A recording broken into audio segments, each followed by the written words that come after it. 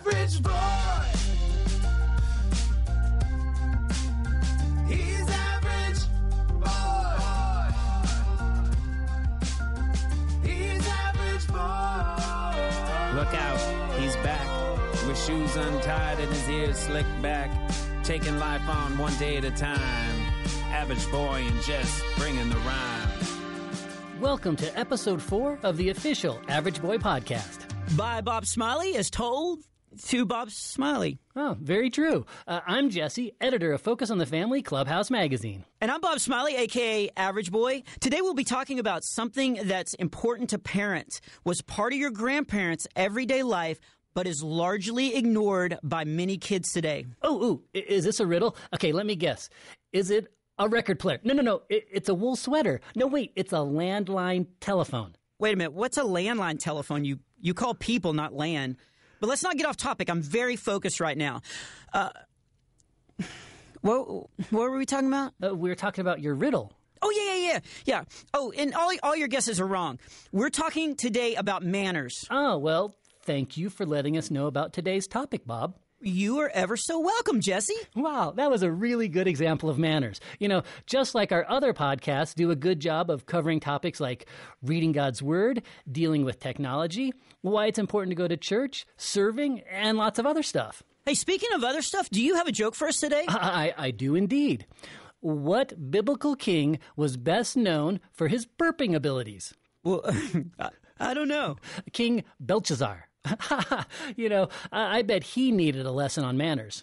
Wait, I have a question while no one is busy laughing at that joke. Wasn't he the king who threw a big party and allowed his guests to drink from the golden cups that were taken from God's temple? Yeah, he's the one. And then a hand appeared and started writing on the wall. You know, the prophet Daniel had to come and tell the king that God said Belshazzar's reign would quickly come to an end. You don't mess with God, and you don't mess with my parents when it comes to manners. Just the other day, we were eating dinner around the table when someone let out a huge burp. And my mom immediately was like, "What do you say when you burp at the table?" And my grandmother was like, "Sorry, excuse me." Well, you know, I figured that'd be your brother. You know, different people have different ideas when it comes to manners.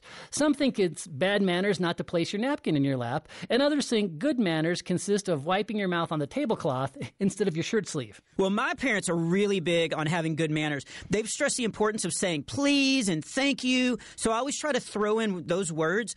In fact, here's some examples. Please let me explain why the cat is covered in moss. Thank you for not grounding me for a month. I didn't know the cat didn't like to swim. It appears not to please him. Yeah, there's nothing as important as using those magic words. Please, thank you. Also, look out for that crazy cat. I just recently added that last one and has proved to be very helpful.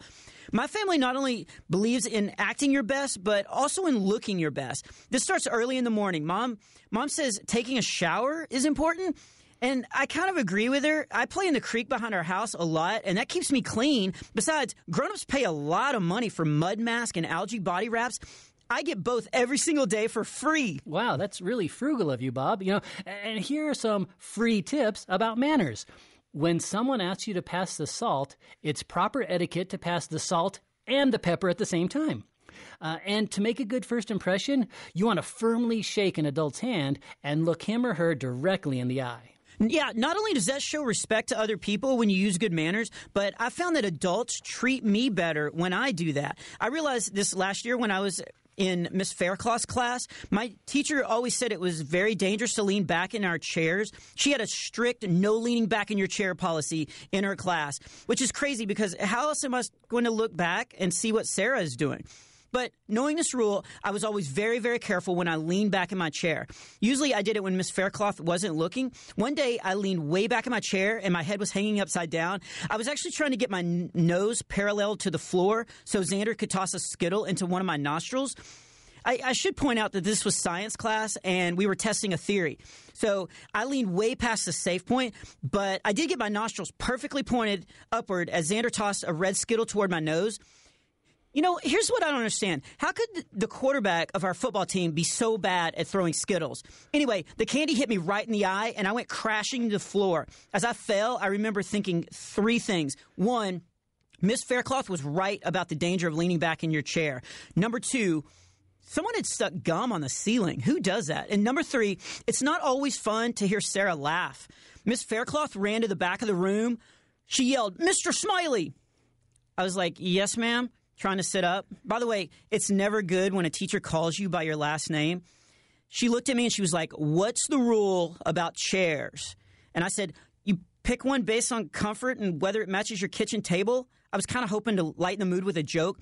She then began a long lecture about her chair rule, and I kept saying, "Yes, ma'am," "I'm sorry, ma'am," "No, ma'am," "I'm not on any medication." I had to say that several times. At the end of her speech, she paused and said, "Look, I can tell you're a really nice boy with good manners, so I'm not going to send you to detention. Just be careful and follow the rules from now on." Wow, it's so cool that you didn't get into trouble. But a quick note to our listeners. God doesn't want us to have good manners just to escape getting into trouble. That's a bonus he threw in. But God does want us to act respectfully toward people so we can be a good representative of him. You know, being rude will not only keep us from making friends, it will also hurt our chances of telling some people about God. So let's go over some ways to show good manners. Oh, okay, I've got some great ideas. Hold open the door for women. Don't shout in the library, even if a pop-up book scares you.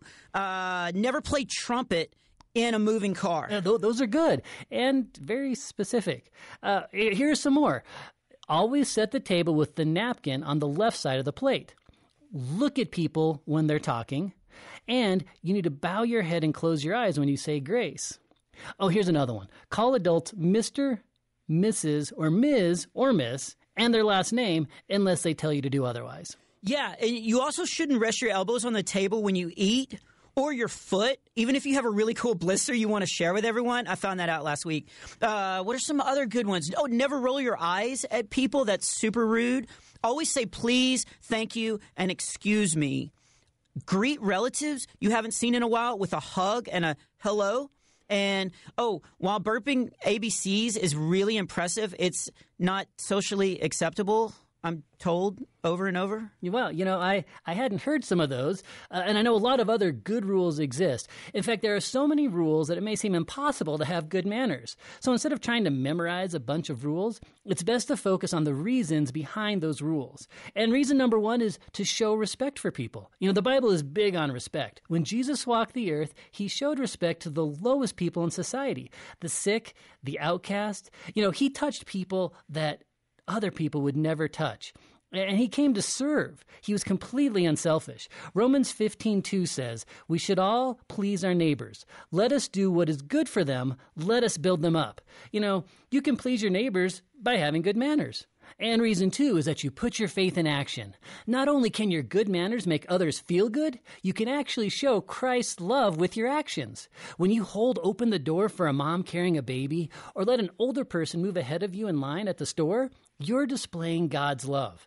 The Bible says Christians stand out by the love they show. If you have the opportunity to help someone or show good manners, remember this verse. Dear children, don't just talk about love. Put love into action. Then it will truly be love. It's from 1 John 3:18. And that means don't just talk about having good manners or memorize a list of rules. Get out there and let God's love shine through your actions. God may even use your good manners to encourage somebody to start a relationship with him. Oh, all this talk about manners reminds me of a question that I received at my website, averageboy.org.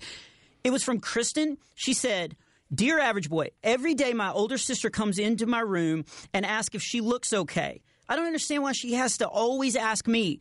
Why can't she just ask someone else? Please help." Wow, did you have any advice for her? I did. I knew exactly what to tell her. Using the best manners possible, I told her to put her hands on the sides of her sister's face, lightly pinch her cheeks, and say, "You look so cute. Yes, you do. Yes, you do. You're a good girl." Wow, that should stop her from asking how she looks ever again. Or Kristen could try any of these responses. "Look at me. What makes you think I know what looks good?" Or she could have said, "Why? Do you think I need glasses?" Or she could tell her that she looks good, but it's what inside that counts the most. That's actually probably the best one. I actually agree with you. The key is to be honest and to build each other up, just like the Bible says. And speaking of good books, now's probably a good time to remind our listeners that they can find lots of good advice, godly wisdom, and big laughs in Devotions for Super Average Kids, Books 1 and 2.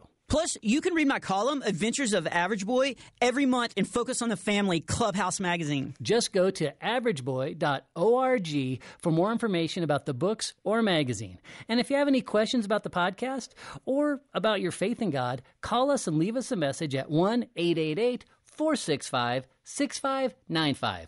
Please make sure to get your parents' permission before you call, because we may use your question and your voice on a future podcast. Okay, that's all for today's official Average Boy podcast, a presentation of Focus on the Family, and no one is more focused than me.